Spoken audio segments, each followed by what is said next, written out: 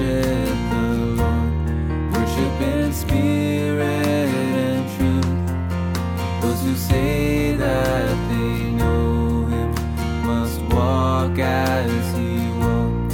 He is the way and the truth, and in Him is the life.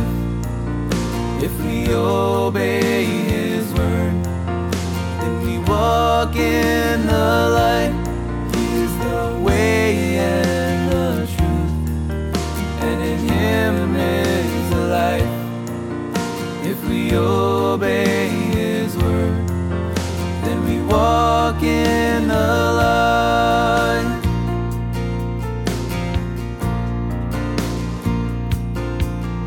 If we say that we know Him, but we don't keep His word, then we walk in the darkness, and the truth's not in us. If we walk in the light, we will have fellowship sweet, and the blood of Jesus will cleanse us from sin. He is the way and the truth, and in Him is the life. If we obey His word, then we walk in the light.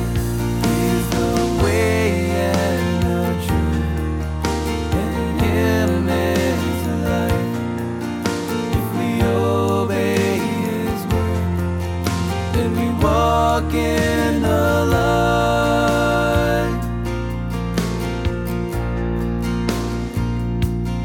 He is the way and the truth, and in Him is the life.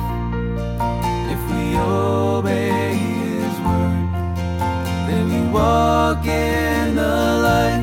He is the way and the truth, and in Him is the life. If we obey His word, then we walk in the light.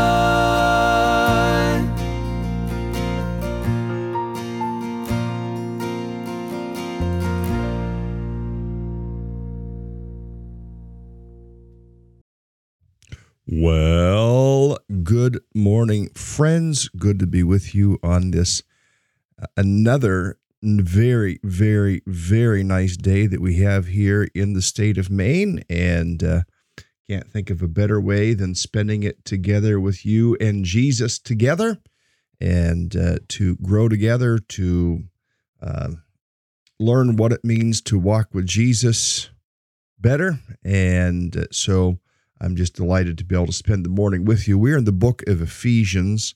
We are in the 6th chapter, home stretch. It's just something to think about, all the varieties of books of the Bible we have studied and what those books have taught us about following after Christ and growing in Christ and making disciples for Christ and all of those things. So I just, just thinking back over the last few years and all that we have done. Go back, and if you're new to us and just checking us out, go back into our YouTube channel, Veracity Chapel YouTube channel, and check out the couple years of studies that are there. I don't know how many episodes, probably, I'm going to guess probably 500 episodes of teaching through a variety of books of the Bible, and sometimes hitting on a variety of topics for your edification, for your strengthening in your life as you seek to follow after Christ. Yesterday, we talked about parent-child relationships. Today, we're talking about with God at work. And, sometimes we look at work and think, what a curse. I've got to go to work. And yet, if you go back to Genesis, the 3rd chapter prior to the fall, work was a gift. In fact, throughout the Bible, we can see places where work is viewed as a gift. There's the calling to our work. There's the career in our work, but then also to have our attitude shifted to find joy in going to work. I do. I largely love what I do. And I love coming to this office every morning, and I love doing this broadcast, and I love teaching the scriptures, and I love meeting with pastors, and I love sitting with people who are going through some grief, and I love all those things. I love helping to stir and stimulate gospel growth in the state of Maine. I love what I do, and God wants us all to love what we do. And you think, well, yeah, it's easy for you. Well, no, it's not exactly easy, folks. And I mean, there are lots of challenges. Everybody has opinions about what they think ought to be. And some people are happy about this, not happy about that. And those types of things are just a reality. And that's at church, that's at work, that's in any civic organization you might be part of. If you're part of a sports team, anything like that. We all have opinions, and, so opinions have their influence and impact on ministry as well. But for you to think of your work in the sense of God calling you to work, and I would say maybe some people end up in the wrong place and maybe need to find a different career or different type of work, or sometimes we get older and our bodies can't do the type of work that we once did. And so we maybe need to find a different type of work, something that our bodies can handle. I was talking to somebody last week, met with somebody, and just was talking about their work, always looking up and lifting up mufflers and transmissions and axles and car parts and things like that. And it just comes a point in time you can't do that type of thing any longer. But whatever your work, if you are still working, to be able today to say, God, thank you for my work. Thank you for my job. Thank you for my income. Thank you for the things that you've given me the prerogative to do. And if you're in a place where you absolutely despise your job, can I just suggest get a different one? There are jobs out there, all kinds of jobs out there. Every place you turn that you see a sign, we're hiring. So find something different. Do something different. Think about your skills, think about your abilities, think about the things that you would enjoy, and maybe go try your hand at those things. That would be my suggestion to you as you think about work. Now, let's get into the passage, Ephesians chapter 6, picking up at verse 5. This is going to be in the language of slaves and masters, because that was what was that was what work was like largely in the days in which Paul lived. Not entirely. I mean, you did have business owners, and you did have people who, performed their own functions and found ways to make money or make exchange or buy and sell and those types of things. It wasn't all slaves and masters, but largely in that day it was. And some people in our day might want to cancel this language that's in the scripture, but it is a historical reality that we need to just acknowledge that in Rome, in those days, this was a reality. So it says, slaves, obey your earthly masters with respect and fear and with sincerity of heart, just as you would obey Christ. Obey them, not only to win their favor when their eye is on you, but like slaves of Christ, doing the will of God from your heart. Serve wholeheartedly, as if you were serving the Lord, not men, because you know that the Lord will reward everyone for whatever good he does, whether he is slave or free. And masters, treat your slaves in the same way. Do not threaten them, since you know that he is both their master and yours in heaven, and there is no favoritism with him. Again, the language here is the language of the day. I mean, this was largely a reality in Paul's day, and we do not want to cancel the historical truths that are here. Now, we might say, but we don't have the slave-master relationship. This has no import to us today because we don't live largely in this type of society where there are slaves and masters. No, So we turn it a little bit. We find an implication, we find an application for us in the workplace, in the marketplace. Employees, obey your employers with respect and fear, with sincerity of heart, just as you would obey Christ. Obey them not to win their favor when their eye is on you, but like employees of Christ or slaves of Christ, doing the will of God from your heart. Serve wholeheartedly as if you were serving the Lord, not men, because you know that the Lord will reward everyone for every good he does, whether he is an employer or an employee. And employers, treat your employees in the same way. Do not threaten them, since you know that he is both your master, their master, and yours in heaven. There is no favoritism with him. So we can see this application, we can see this implication coming to bear in the workplace with what we do. I kind of started the morning talking about the gift of work and the joy of work. You go back in the book of Ecclesiastes, and it talks about let a man do his work. In fact, let me take us back there and see if I can find the passages that speak about the work. Yeah, let me take us to Ecclesiastes chapter 3. I mean, there is the time for everything. You see the heading there, but then the God-given task, picking up in verse 9. What does the worker gain from his toil? I've seen the burden God has laid on men. He has made everything beautiful in its time. He has also set eternity in the hearts of men. They cannot fathom what God has done from beginning to end. I'm going to stop right there. This phrase, he has set eternity in the hearts of men. I want to stop and pray with you right now for people that don't know Christ. Lord, I just want to stop. It says here, you set eternity in the hearts of men. And so we come before you thinking of people. I think of a conversation I had with someone just yesterday, that you are trying to draw them. You are trying to get their attention. They are trying to run from you. And Lord, it is my prayer that you draw them, that you put just the exact right people in their path that would help them deal with eternity in their hearts and get resituated, reconstituted in their relationship with you.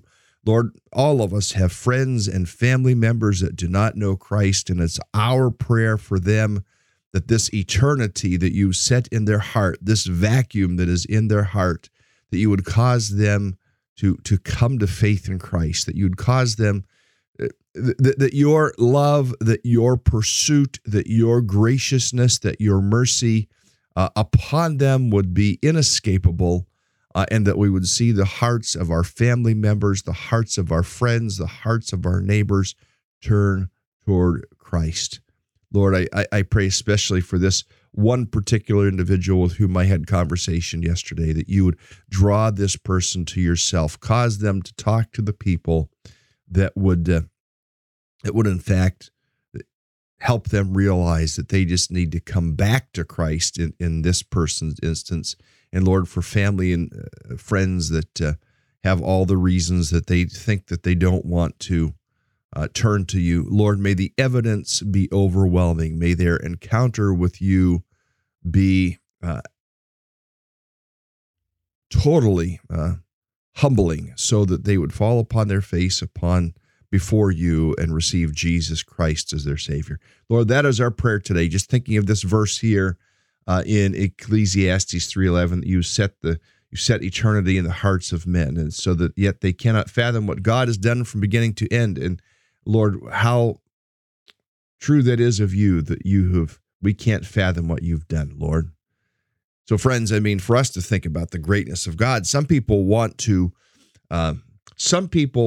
be able to completely explain God, and I won't turn to God unless I can completely understand him. Friends, that's an awfully small God, because your mind is not that large. My mind is not that large. The minds of all the greatest thinkers of all time are not large enough to comprehend God and his ways from beginning to end. And to me, that is one more reason why I want to follow him.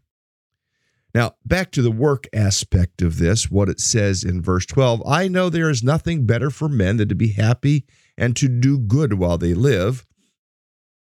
Just this idea of doing good, that everyone may eat and drink and find satisfaction in his toil.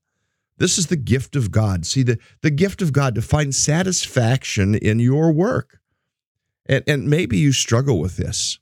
Maybe this is a difficulty for you because you find all the things to complain about your work, and we listen to all the chatter around us of what people are saying and about work and and we listen to the comedians talk about work, and we're always living for the weekends, and Monday's coming, we dread Mondays, we love Fridays, blah, blah, blah, blah, blah, applying that Steveism. And when the reality is that God wants us to find satisfaction in our toil, according to Ecclesiastes 3:13, and to realize that our work is a gift of God. I deal with some of you in your work. I see you in your work. I encounter you in your work, and you are an absolute delight in your work. I've observed people who've worked out of the church building here, some during COVID, just because they needed decent internet. And to see your stick-to-itiveness in your work, that creates joy for me. Some of you are just so good. There are some of you that, like me, and some people will chide us for this. You know, I'm looking at emails and answering emails at sometimes 3 o'clock in the morning because I'm awake and looking at email, or some of you, I receive emails from some of you at midnight because you love what you do. Friends, can I encourage you to love what you do?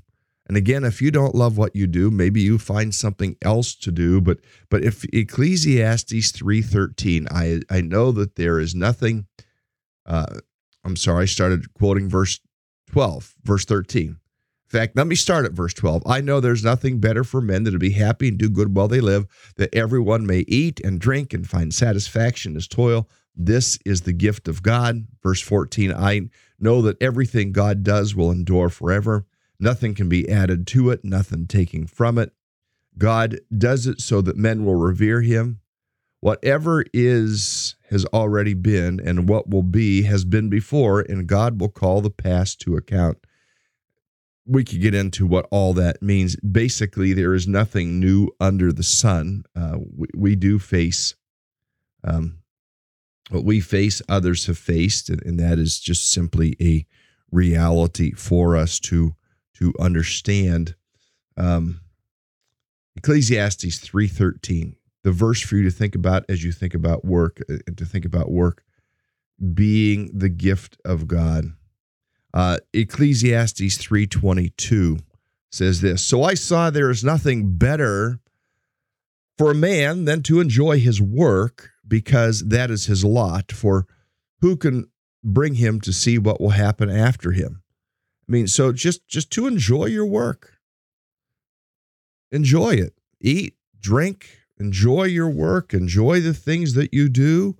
There's nothing better. So for us to be changed in our perspective on work, to seeing work as a gift, to seeing work as a good thing, to enjoy our work. The idea of retirement really is a rather modern concept. And I don't get me wrong, I'm not holding retirement against anybody. But it used to be you just worked until you died. Because you had to put food on the table. There wasn't investment accounts and all those things. Yes, maybe you could store up wealth for old age, but really it is really a 20th century type of concept, this idea of retirement for those of us who will work until we die, just to enjoy it. If you were a part of that great generation I mean, there was the greatest generation, then there's the next generation, the boomer generation that lived in really the heyday of modernity and lived in the heyday where you hit everything right in terms of retirement accounts and pensions and investments and all of those things and can retire. Some of you were encouraged to retire with phenomenal retirement packages at age 55 as an example. We rejoice with you. For those of us that are younger thinking, when do we get our turn, friends, can I just suggest that those days are past? You might fall into that in some way, but retirement accounts and all those things aren't what they were for the boomer generation. And so many of us will live working, at least some, until we go on to be with the Lord. And some of us who are in these ages are saying, well, when do I get to retire? I don't see it for me. Can I just suggest to you to take Ecclesiastes 3:13 and 3:22 into heart and to understand what was said. Verse 22, I saw there's nothing better for man than to enjoy his work, because that is his lot, to enjoy what we do, to think of work differently as a gift from God. Well, I see that there are some comments over in the peanut gallery over in the comments. I just want to see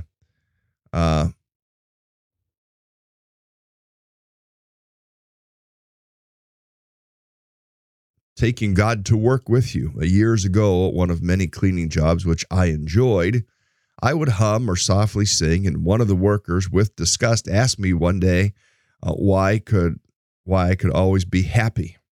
I was able to tell her because I had found Jesus. I have not seen her for many years, but I still lift her in prayer. And that's how we need to be living, lifting others in prayer in that type of a way, and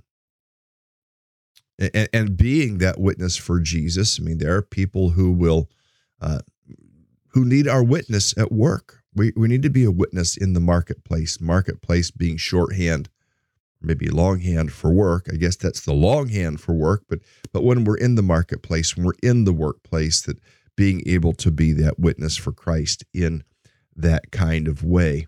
Well, let me take us back to the book of Ephesians, the 6th chapter. We're down at verses 5 through 9, and continue to see what this says. I will put this in the Message paraphrase for us because it always illustrates for us and gives us some highlights that help us understand. Servants, respectfully obey your earthly masters, but always with an eye to obeying the real master, Christ. I mean, Christ is your master at work. You are living for the service of Christ. You're living for the glory of Christ. You are living for the fame of Christ. That is who you are living for. That is who I am living for.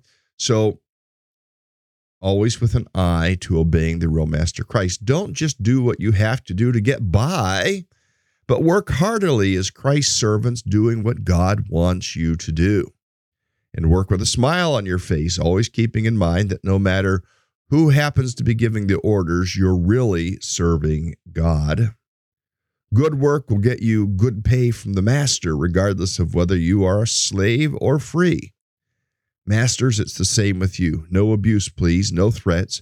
You and your servants are both under the same master in heaven. He makes no distinction between you and them. None. So it speaks to both the worker, the servant, the employee, and to the owner, the master, the employer. Both are drawn into this passage. Both are directed in this passage. Going to work, think I'm going to work for God today. If you're an employer, thinking, am I treating my employees as Christ would want me to treat my employees? Am I living Christ before them? Am I praying for them? Am I showing interest in their best, in their good, in their well-being, in their welfare. Yes, you have a business to run, but can I just suggest to you, employer, that if you take good care of your employees, your business will go better and God will be glorified. Sadly, sometimes I've talked to people who work for employers who wear the name Christian, but when you ask the employees, well, how is it to work for so-and-so? Well, they come and they kind of get disgusted and they yell at us and they swear and it's not what I thought I would get working for a Christian employer. So if that is you, if you are that Christian employer, to think about, how do you represent Christ to your employees? There's a great book that talks about employers and how they treated their employees that I want to highly commend to you, and it would give you a sense of how you ought to be as a Christian employer. You're going to be perhaps surprised at the title of the book I'm about to suggest to you, but the title of the book is The Search for God in Guinness. Yes, Guinness, as in the beer Guinness. It has a yellow cover, at least that my copy does, and it is an absolutely incredible book talking about how the Guinness family cared for the people of Ireland through their business. I mean, the water was bad, people were sick, but yet when the water was purified and made into beer, it helped people with health issues because they weren't drinking bad water, but also provided livelihood and housing and all kinds of things for their employees. It is an absolutely fantastic read. I highly commend it to you. The Search for God in Guinness.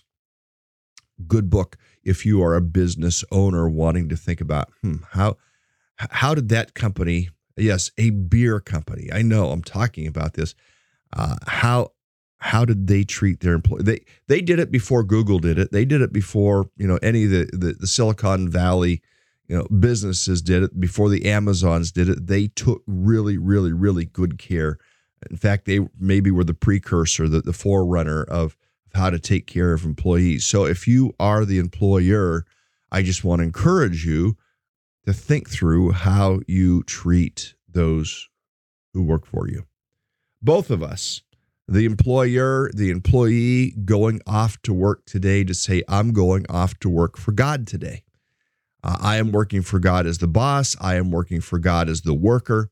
I am working for God. And that should impact how we do our jobs. That should impact us in terms of how good we do our jobs. Don't just slap it together. Think about, I'm doing this for Christ. Sometimes we just we'll kind of slap it together, but then to stop and think, I'm doing it for Christ. Now I am not necessarily wired as a high detail type of person. Okay. I just want you to know that. And I know other people sometimes overstrain and over detail. And I know somewhere in there's the balance. I've known people that are so highly detailed that their bosses become irritated because they slow the production down because they are over detail oriented. And if that is you, then maybe you need to find a place of quality control or something like that, or a place where that's exactly how you have to work, because there is a production factor that factors into play in the workplace. And while your boss wants you to do outstanding work, he also wants you to produce in a timely fashion. And I have seen situations where there have been employees who are so almost the paralysis of analysis takes place. They're so detailed about it. It has to be so absolutely perfect. And the boss is like, that's within the standard. That's all you need. That the way that you're making that, you don't have to go as far, because we have to get the product out here, folks, to learn how to work. But the bigger thing I want us to go away from today, and I think that is true of this passage for us, is to go away with the thought of the fact that God has given us our work.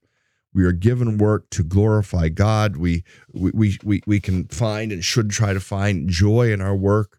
We need to be reminded that as we go to work, we're working with God, we're working for God, we represent God, whether you're the employee or the employer. We work for God. So I encourage you with whatever your work is today to take that to heart. Now, I know that these broadcasts have gotten kind of shorter, just kind of experimenting with this a little bit and wanting to make good on your day and as well try to instruct other listeners who will listen later in the day, which, by the way, the bulk of listeners are at like 3 o'clock in the afternoon, according to the statistics that I have read in terms of when people watch these things. So those of us that get the morning start, we get the best of it, and others will listen in later on. I want to encourage us, and I need to make this a part of every broadcast, for you to take out of this and maybe write down for yourself a thought, what does this mean to me today?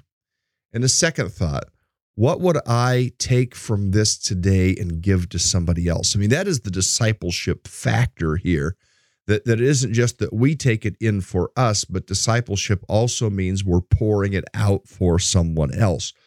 So each day to ask yourself, okay, what is my personal takeaway from this? And what from this could I maybe share with somebody else? Maybe you make a Facebook post about it. Maybe you do a little TikTok about it. Maybe you do an Instagram about it. Maybe you just talk to somebody about it. And there's all kinds of ways to do this, because it isn't just for your personal edification or my personal edification, but the truth that God is giving to us is for us as well to share with other people. And I encourage us to do that. So we have done this little section, Ephesians chapter 6, verses 5 through 9 today. And I want to encourage our application. I want you to be encouraged with the thought that you're not just working for your boss, you're working for Christ. And even if you are the boss, to think that you yourself have a boss, and his name is Jesus, and that you would say, Jesus, what do you want with me and my company today? Lord, help us today to enjoy our labor. Help us to enjoy our work. Lord, I do come before you and pray about some of the needs that are here. Some need silent prayer. Some need provision. Some need a new job. Some need physical healing. Some have deep burdens for family members. Some are maybe going through the lingering effects of COVID that has made its rounds again among numerous people. Lord, others maybe are discouraged. Others are fighting within their own minds. Lord, I pray that you will help us to look to you, and that you would help us to have eyes that are open to see how you would answer, to see how you would work. Lord, may we each encounter you at work in our lives, in our hearts, in our minds, in our circumstances today. We trust in you. We entrust our situations. We entrust our problems. We entrust our decisions all to you today. In Jesus' name, amen. Well, friends, that's a wrap for today. I'm going to let you get into your day. Again, I encourage you to think through, what can you take away from this today that maybe you would share with somebody else? Have a great day, everybody. I will see you again tomorrow.